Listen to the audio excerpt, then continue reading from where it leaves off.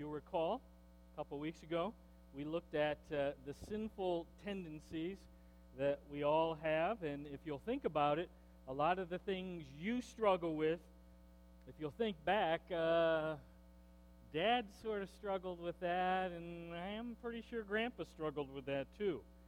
And we saw in Exodus that those sinful things that we hold on to, they get passed down to the third and the fourth generation. We saw that because Jacob's grandpa, Abraham, he played favorites. He chose Isaac over Ishmael. And that's where it seems to have started. And then Jacob's father, well, he was playing favorites too. He chose Esau, and his mom, Rebekah, who did he choose? Who did she choose? She chose Jacob. So you got the second generation, and sure enough, when Jacob is a father, he does the very same thing. He's playing favorites with his son, Joseph, over all of the other sons. Here's the point. You got to identify those tendencies. And unless you want to pass them on now to the next generation, and then to your grandkids, and then to your great-grandkids, you're going to have to say, Lord, show me what those are, and by your grace, Lord, you give me the power and then the tenacity. We're going to stop that in this generation. Last week, we looked at a pretty interesting episode in the life of Jacob and Esau. Do you recall? Esau comes home. He's been out in the woods all day. He's starving. He thinks he's going to die, Peter. He says, "Hey, what's that you got cooking over there? It smells amazing. Please bring me a bowl." And Jacob says to him, "What? Okay, I'll bring you a bowl of soup, but you give me your birthright for a bowl of soup." And do you recall? What does Esau do? Okay, give me the food. And he digs in, and he chows down. And literally, we know that Abraham and Isaac were very, very wealthy. He literally sells his inheritance, or at least the eldest share, for something that's kind of silly, a bowl of beans for millions of dollars. Silliness. So that's what happened last week. And what was the application? Sometimes we've got this amazing, awesome inheritance in Jesus Christ. We have this birthright that if you're a follower of Jesus Christ, we've been given. And how often are we selling who we are in Christ for bowls of beans that this world has to offer? And that can come in a variety of forms. But just realize you're buying beans with something that's worth millions and billions because of your position, because of your identity in Christ. Today, I want to begin by talking to you about ham wars. Ham wars. This is a true story, sadly. Large church in Dallas, Texas. They got ugly with each other, and the church split. Some of the people said, "We don't like you anymore, and we're mad at you." And members on one side of the issue were making all sorts of accusations about the other side, and they were doing the same. Pretty soon, shocking, lawsuits were filed. And so, some of the groups, one group was trying to gain possession of the church, and the other said, "No, that's our church." And now they're suing each other for libel. They're suing each other for slander.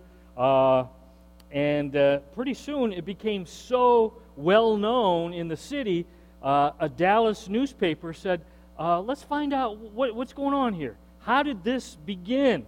Because, man, they hate each other. They're going for blood. They're trying to kill each other. Where did this grudge war begin? True story. I wish it weren't true. At a church potluck, or if you prefer, carry-in dinner, you can go either way there, an elder in the church, one of the church leaders, was in line at a church carry-in potluck dinner, and a young boy in front of the elder got served a large piece of ham. And following this boy was the elder, and he got served a smaller piece of ham. True story.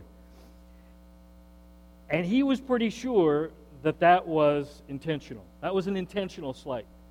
They gave me the small piece of ham, and they were trying to send a message, and he said, "Message received, war on."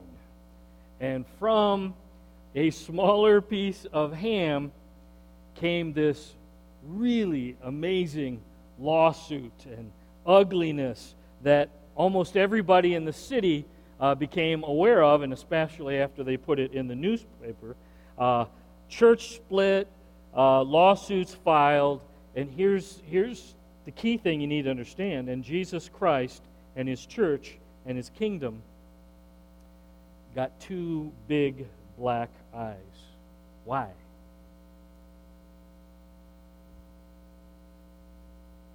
Over a piece of ham. Can I just tell you? A lot of times, not always, but I would even say most of the time, grudges start small and little, and they tend to grow and morph into big-time grudges. This morning we're going to look at today a big-time grudge.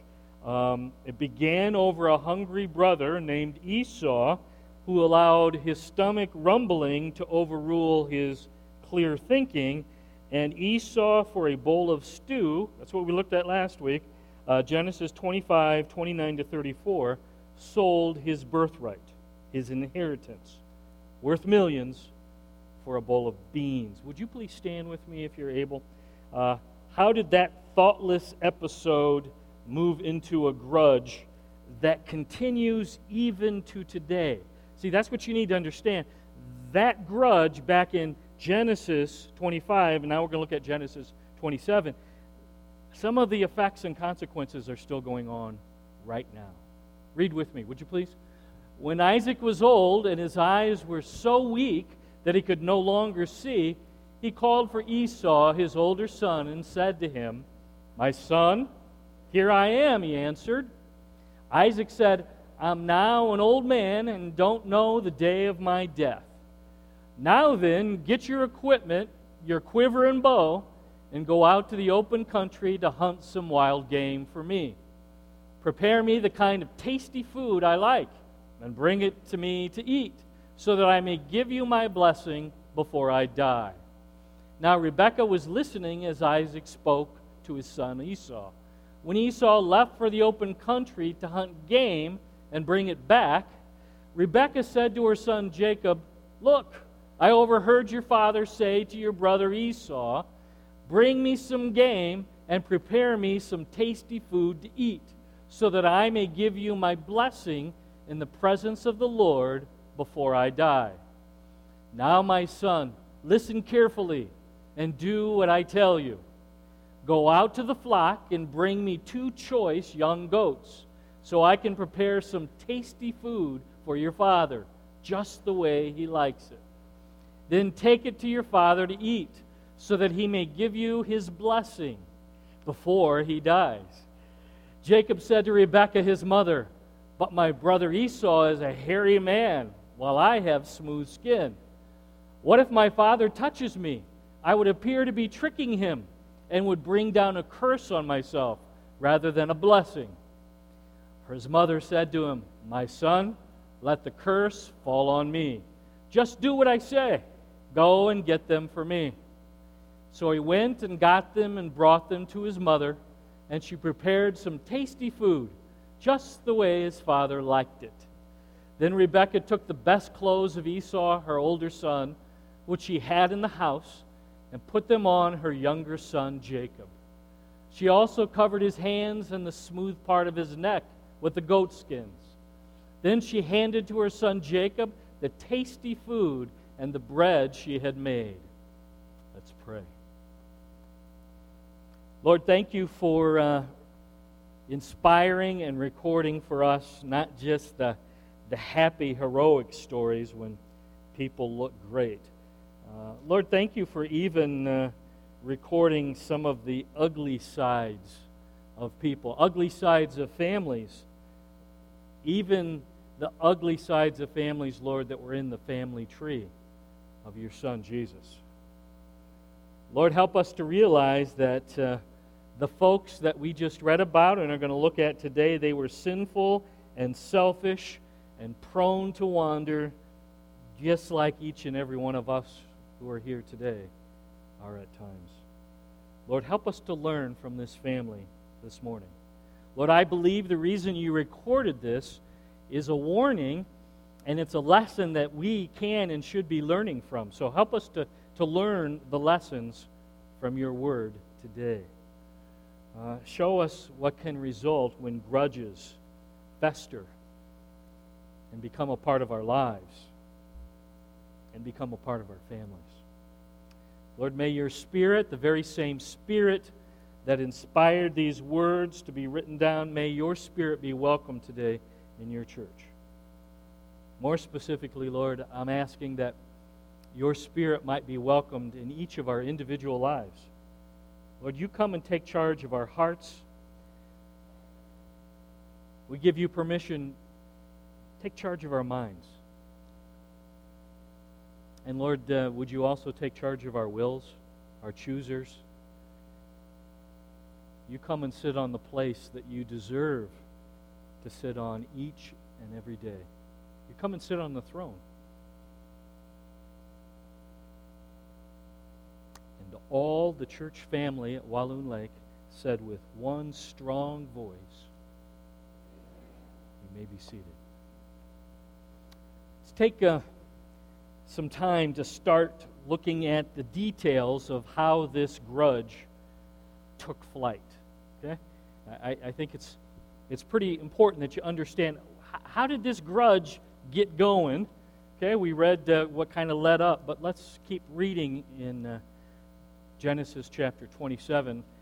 Locate verse 18 if you have your Bibles. We're going to keep going on. So Jacob, at his mother's urging, goes into his father Isaac, and he pretends, that's the key, he's pretending as though he's Esau.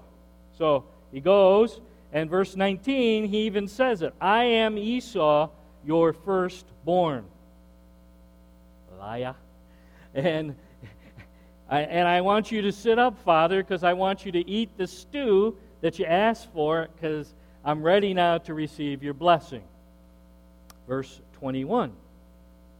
Isaac says, come close, my son, so I can touch you. Must have been some doubt in Isaac, because he's not sure. I want to touch you. I want to make sure that you really are Esau. Verse 22, Jacob's pretending to be Esau. Isaac touches him. Remember, he's covered his arms and his neck in goat skin. Yeah, that feels like Esau, but verse 22 says, but the voice is off. The voice is causing some doubts for Isaac. Verse 24, are you really my son, Esau? Question. What's he say? I am. I am. Liar. Verse 25.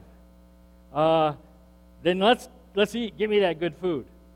Then I'll bless you. Then I'll bless you. Verse 26. Then Isaac said, come close. Come close. Verse 27. Come close and give me a kiss. So Jacob goes close and kisses his father. Any other famous kisses of betrayal come to your mind? Oh yeah, Judas. Yeah, he was a kisser when he didn't mean it either. Verse 27, Isaac smells Esau's clothes, which Jacob was wearing, and with his nose, now assured, this is Esau, he's ready to offer Jacob. He's ready to offer Jacob Esau's blessing. Okay? Now listen to the blessing.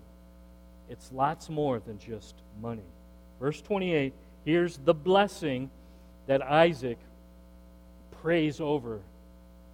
He thinks it's Esau, but it's actually Jacob. May God give you heaven's dew and earth's richness, an abundance of grain and new wine. May nations serve you and peoples bow down to you. Be Lord over your brothers, and may the sons of your mother bow down to you. Esau.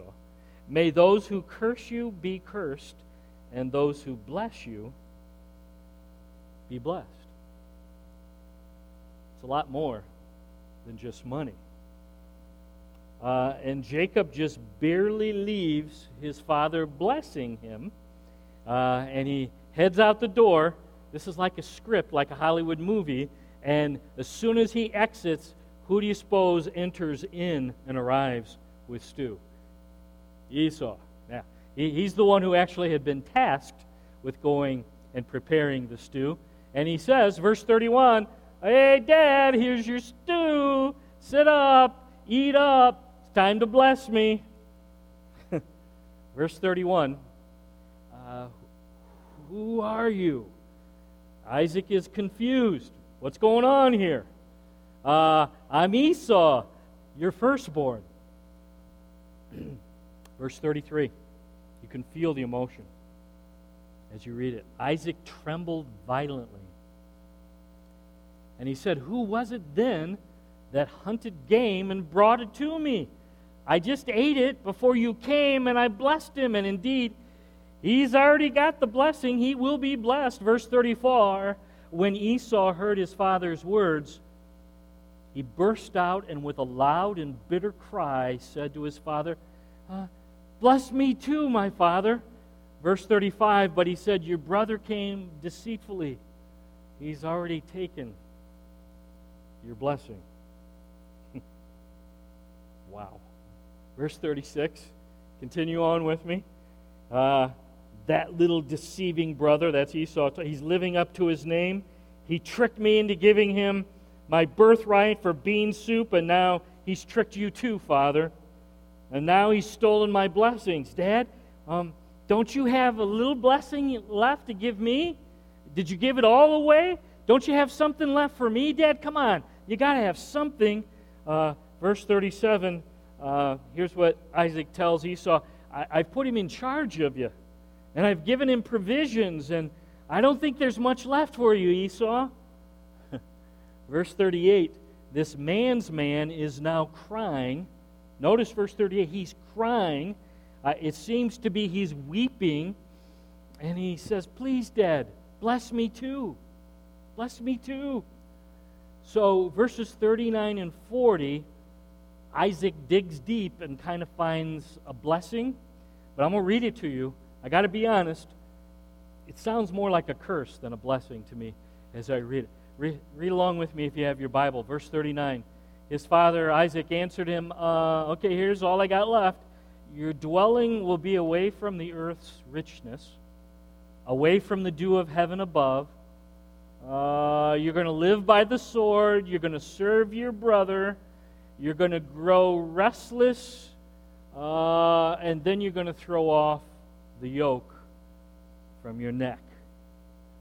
That doesn't sound like a great blessing, does it, Glenn? Here's your blessing. Esau, you're going to live in exile. You're going to be always living by the sword. You're always going to be at war. You're always going to be fighting. You're going to serve your little brother. You're going to be restless all your life. But eventually you're going to throw off the yoke. And most scholars, and I agree with them, say that happens in Numbers chapter 20. And that certainly wasn't Esau who did that, but it was his great-great-great-great-great-great-grandson who finally throws off the yoke. We'll look at that in a little bit. But here's the verse that results. This is where the grudge comes in. This is where the grudge began. And now you understand what led up to it, how it took flight, if you will. Verse 41, here's where the grim tale of grudges between Jacob and Esau starts. Verse 41, Esau held a grudge against Jacob. Some of us would say, I get it. That was a well-deserved grudge that he held. Because of the blessing his father had given him, he said to himself, Esau says to himself, the days of mourning for my father are near, then I will kill my brother Jacob. Then I will kill. Now, thankfully for Jacob, he was wrong. It could be that Isaac was sick and they thought he was going to die, but actually, he's going to live more than 20 years from now. But they thought he was going to die, but he says, it looks like Dad's going to die. As soon as Dad dies, brother, you are dead. You are a dead man. I'm going to kill you. So this was a grudge that Esau held, lasted more than 20 years. This grudge divided twin brothers. They never again were close. They never again lived near each other. This grudge divided a family. This grudge divided two nations. This grudge has consequences that continue to today. Pause for a moment. Who do you think was most at fault for this grudge? Think with me now. Who was responsible for this grudge war? Whose fault was it that it began? Who do you think was to blame? And here's what's interesting. I would argue that Esau was partially responsible because he sold his birthright for a bowl of beans. He kind of opened the door to this thinking to his brother, and clearly his little brother not only came through the door, he knocked it down. So clearly Esau was partly to blame. Jacob lied and deceived, but you say his mother urged him on. It was he can't help it because mom was pushing him. And you think as you read there, maybe Jacob was like 12, right? Okay, I get it. Or maybe he was 15 or 18. But I did some digging. Listen close. Jacob was in his mid-30s when this happened. So I just want you to know this isn't a little boy under the strong impression of his mom. This was a man who was responsible for his own actions, and yet he willingly went along and lied and deceived. Mama Rebecca, she was the schemer here. She was the instigator. She certainly had a big part of this. If you go back to chapter 25 and verse 23, if you'll recall, she got this prophecy regarding the twins, and the prophecy basically said the younger son is going to serve and be over the older son. So I think Rebecca's saying, Lord, I'm going to help you out here. I know you're awesome and you're Almighty God, but I'm going to help you out and make sure that prophecy comes true. So she thinks she's helping God out by making sure the older served the younger. Let me say, she was definitely partially to blame, at least. And I would argue that Isaac's playing favorites with Esau, Isaac's huge interest in food, and you'll notice, just as the stew got Esau into trouble, I would argue that the stew clouded Isaac's judgment, and he was at least partially responsible and partially to blame. Okay, here's my point. Give me your eyes. Grudges are usually complex. Grudges usually have a number of factors and a number of people who contribute and bear some of the blame. Okay? But let me just state the clear, important thing that you need to know. This is the result of the grudge match. Okay? Here it is. It permanently divided two twin brothers. Secondly, it divided a family, parents and children. Matter of fact, we're going to see next week he gets sent away, and when he comes back, mom's dead. So it's like, this is really sad. Permanently divides a family. It divided two nations, because out of these two men, Jacob and Esau, came two nations, and we're going to see in a moment they don't get along, and the consequences of this grudge continue to affect our world today. Got your Bible? Go to Genesis 36. Just want to show you something. Genesis 36 and verse 1. I haven't said this in a while. You're always going to need your Bible. The first Sunday we don't open up God's Word, that's my last Sunday. You just come and tell me that you're done.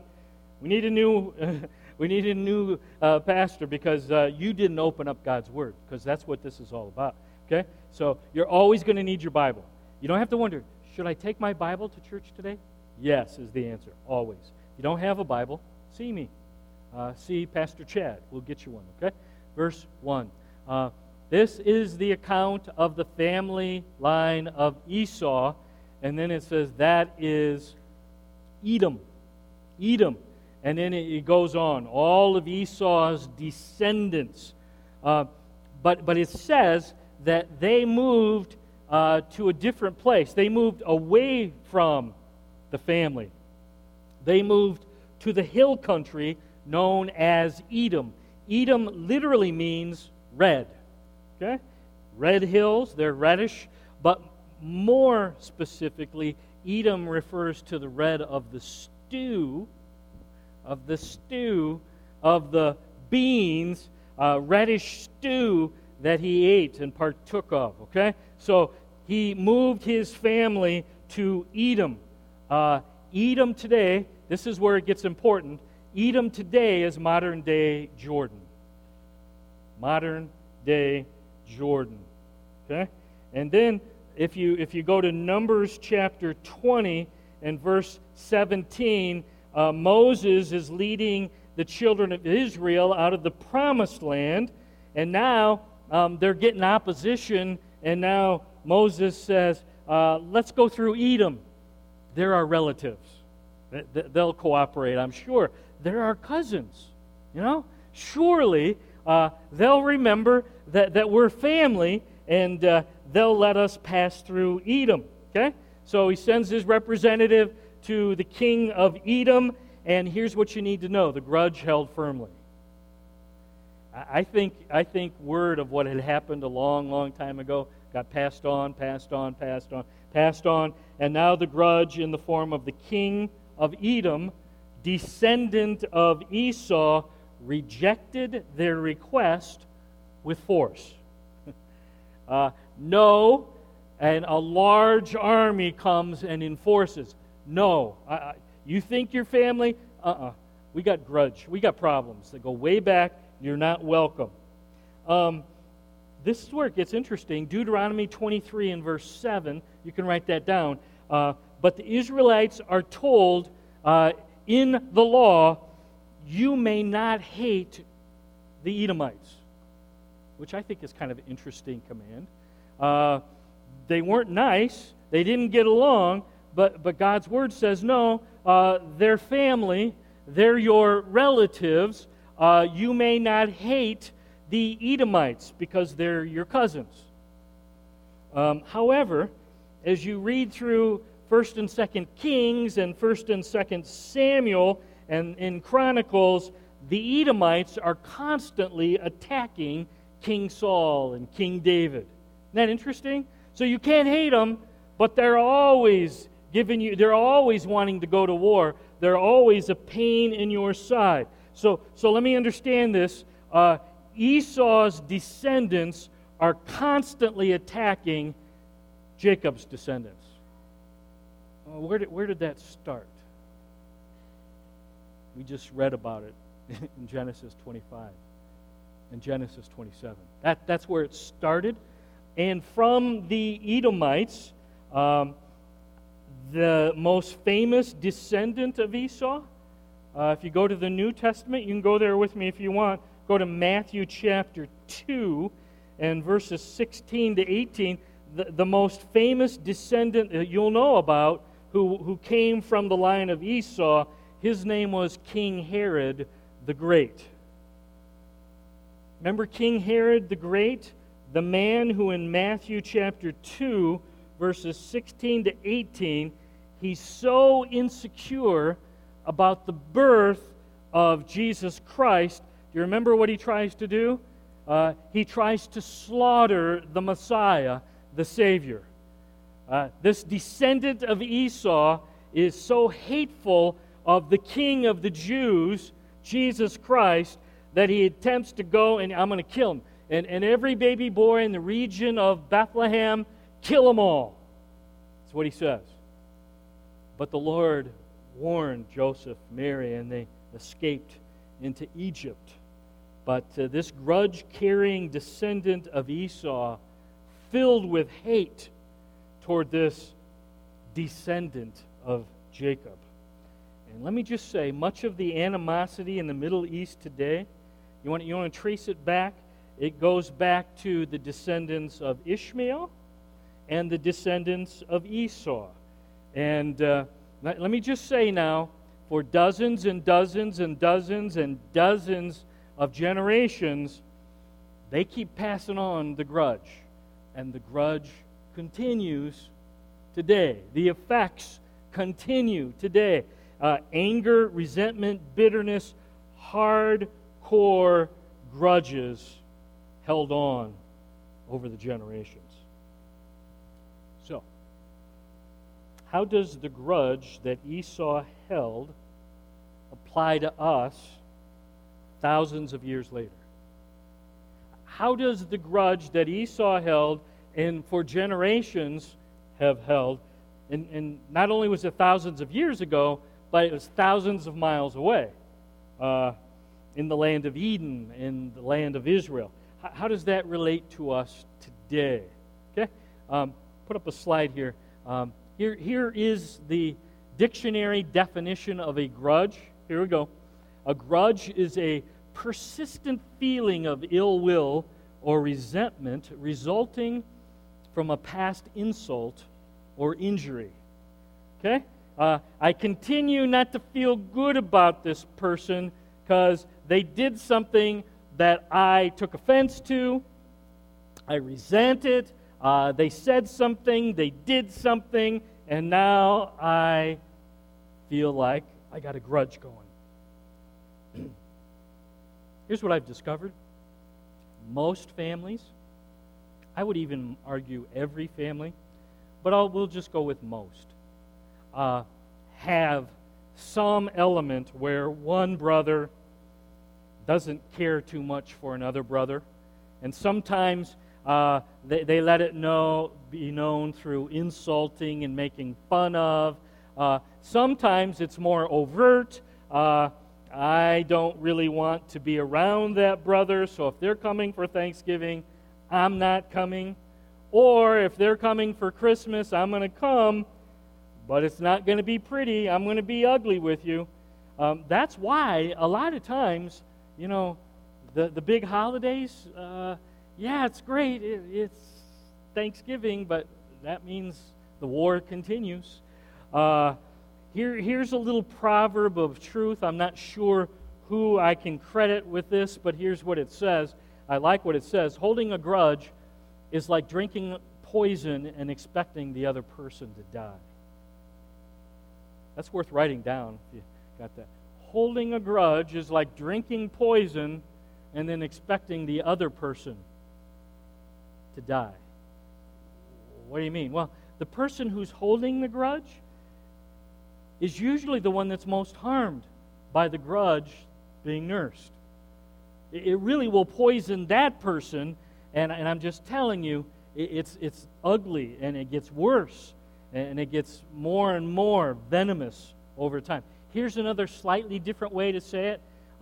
Holding a grudge is letting someone live rent-free in your head. Maybe you like that one better, okay? So it's amazing, but when you're holding a grudge, you're thinking about it a lot. Why? Because that grudge needs to be fed. That grudge needs to be harbored, okay? And even though grudges tend to start small, they over time get bigger and stronger, and they begin to grow more ugly, and they divide families, and they divide friends, and they divide churches, and they even divide nations. That's the power of a grudge. I want to use the rest of our time. I want to show you how you can grudge-proof your life. And if you'll model this, it very well may be that your children and your grandchildren will pick it up from you, and then they'll grudge-proof their lives. And I want to show you straight from God's Word. So if you have your Bible, go to Matthew chapter 18. How can I grudge-proof my life according to God's Word? Actually, both of these are according to Jesus, okay? So it's God's Word, but it's Jesus saying, I don't want you having grudges. I don't want it poisoning your life. Let me give you the saying before I read the verse, okay? 18:15, pretty familiar, but here's the saying if you're taking notes. You ready? Here we go. The one with the toes goes. Can you remember that? The one with the toes, you're the one that goes. Okay? What do you mean by that? Here we go. Verse 15. If your brother or sister sins against you, what are you supposed to do? Sit there and let it simmer and let it sour and let it fester and let the grudge. No, it says what? If your brother or sister sins against you, some of you looking, what's the next word? Go. Say it. Go. And point out their fault just between the two of you. And if they listen to you, grudge gone, grudge killed, grudge dead, problem solved, you've won them over. Okay, so your toes just got stepped on. Thinking with me? Someone stomped on, crushed. Maybe it was accidental. Maybe it was intentional. Doesn't really matter. Someone stomps on your toes. The one with the toes goes, according to this verse. Okay? Here's where it gets interesting, because some of us are water buffaloes and we're thick and we're stomping all around. And here's the truth. Some of us water buffaloes, we stepped on some toes and we didn't even know it. Okay? So we step on toes. So therefore, you need to come talk to me, because it's very likely I stepped on your toes, and you're saying, well, you should have known it. And that might be true. But I didn't know it because I'm a water buffalo, okay? Because I'm thick, okay? So it is possible that someone steps on your toes and they don't know it. So you go to them, okay? I stepped on and harmed you, and now I'm sorry. Would you please forgive me, okay? But let's say you're a water buffalo, and you suddenly realize, you know what? I see somebody, and now they're limping around me, and they're acting kind of offended around me, and they're acting a little ornery towards me. I remember this situation. I wonder if I stepped on them. I wonder if I harmed them. Go with me to Matthew chapter 5. Jesus, in the Sermon on the Mount, addresses this. Okay? So if you're a water buffalo and you sometimes don't notice, and it's going to take the Lord to show you, here's what he says. Therefore, if you're offering your gift at the altar and there remember that your brother or sister has something against you, what do? Leave your gift there in front of the altar. Go, be reconciled to them, then come and offer your gift. You're in church. Offertory begins. Lord brings to mind an episode. Jeff, you are a big water buffalo. Yes, Lord, I know that. Do you remember when you stepped on that gazelle? Do you remember when you were near that meerkat? Do you remember when you crushed that little bunny rabbit? No, I don't. Well, I'm reminding you, I'm convicting you of that. Okay, Lord, you're convicting. Go and make it right. And what do, water buffaloes? Are you ready? I'm sorry. I was wrong. Would you please forgive me? The Lord made it clear, and I want you to know I'm really sorry. And that really was wrong to step on you. And will you please forgive me? That kills grudges. You understand? That kills grudges before it grows and gets poisonous. Because grudges divide families. Grudges divide friends. Grudges divide churches. Grudges divide nations. Okay, well, some of you are thinking right now, okay, because you've done this before. Well, what if I've got the toes, and I go, and I said, hey, you might not have meant to do it, or maybe you did, I'm not sure, but you stepped on my toes, and you crushed my toes, and you harmed me, and the person says, what are you talking about? I didn't do that. It's not my fault. Your feet got in my way, and besides, you're just too sensitive, or you're too goofy, or whatever, and they don't want. Or I went and I asked for forgiveness, and they yelled at me. They got angry at me, and they said, get out of my face. I hate you. I'm never going to forgive you. Well, what do you do then, Pastor Jeff? Okay. I got a verse for that one, okay? I got a verse for you. Are you ready? Here we go. Go to Romans chapter 12 and verse 18. And in Romans 12, this whole section, it's all about forgiving and don't seek revenge and don't hold grudges. But there's this wonderful verse, Romans 12, verse 18. If it is possible, it's not always possible. That's what it's saying. If it's possible, as far as it depends on who? Me, live at peace with everybody. Okay? So it's not always possible. Sometimes my toes got crushed. I go, they won't make it right. They won't acknowledge it. Sometimes I realize I've harmed someone. I go, I apologize. I'm sorry, I was wrong. Please forgive me. And they're mad and they're yelling and they tell me they're never going to forgive me. Okay? Here's what Romans 12:18 says. You go and you seek to work through the conflict. You go, you do your part. It's not your job to make them do what they should do. I just got to tell you, it took me years and years and years to finally understand that. Because I thought, you know what? If I do my part, then everyone will do their part according to God's word, and will live happily ever after and skip through the woods. Okay? The reality is, it's not that way. Sometimes they don't want to do what they should be doing. They don't want to reconcile. They don't want to offer forgiveness. They don't want to seek forgiveness. Here's what you got to do. As far as it depends on me, I'm going to do my part, and I'm going to leave the results with who? That's your job, Lord. You work on that. You worked on me. That's really all I can work on. I'll work on me. Lord, you work on them. And I'm going to trust them into your hands. Don't let a ham war break out around you. Okay? Don't allow a ham war to come in and mess your life and your family and your friends and your church and your nation. Well, what do? How do I keep ham wars from breaking out? Are you ready? Here it is. I'm sorry. I was wrong. Please forgive me. Can you turn to your neighbor right now and practice, please? Turn to him right now. I'm sorry. I was wrong. Please forgive me. Okay, and then you need to, on the other side, say, I forgive you. Okay? Okay, now let them do it to you. I'm sorry. I was wrong. Please forgive me.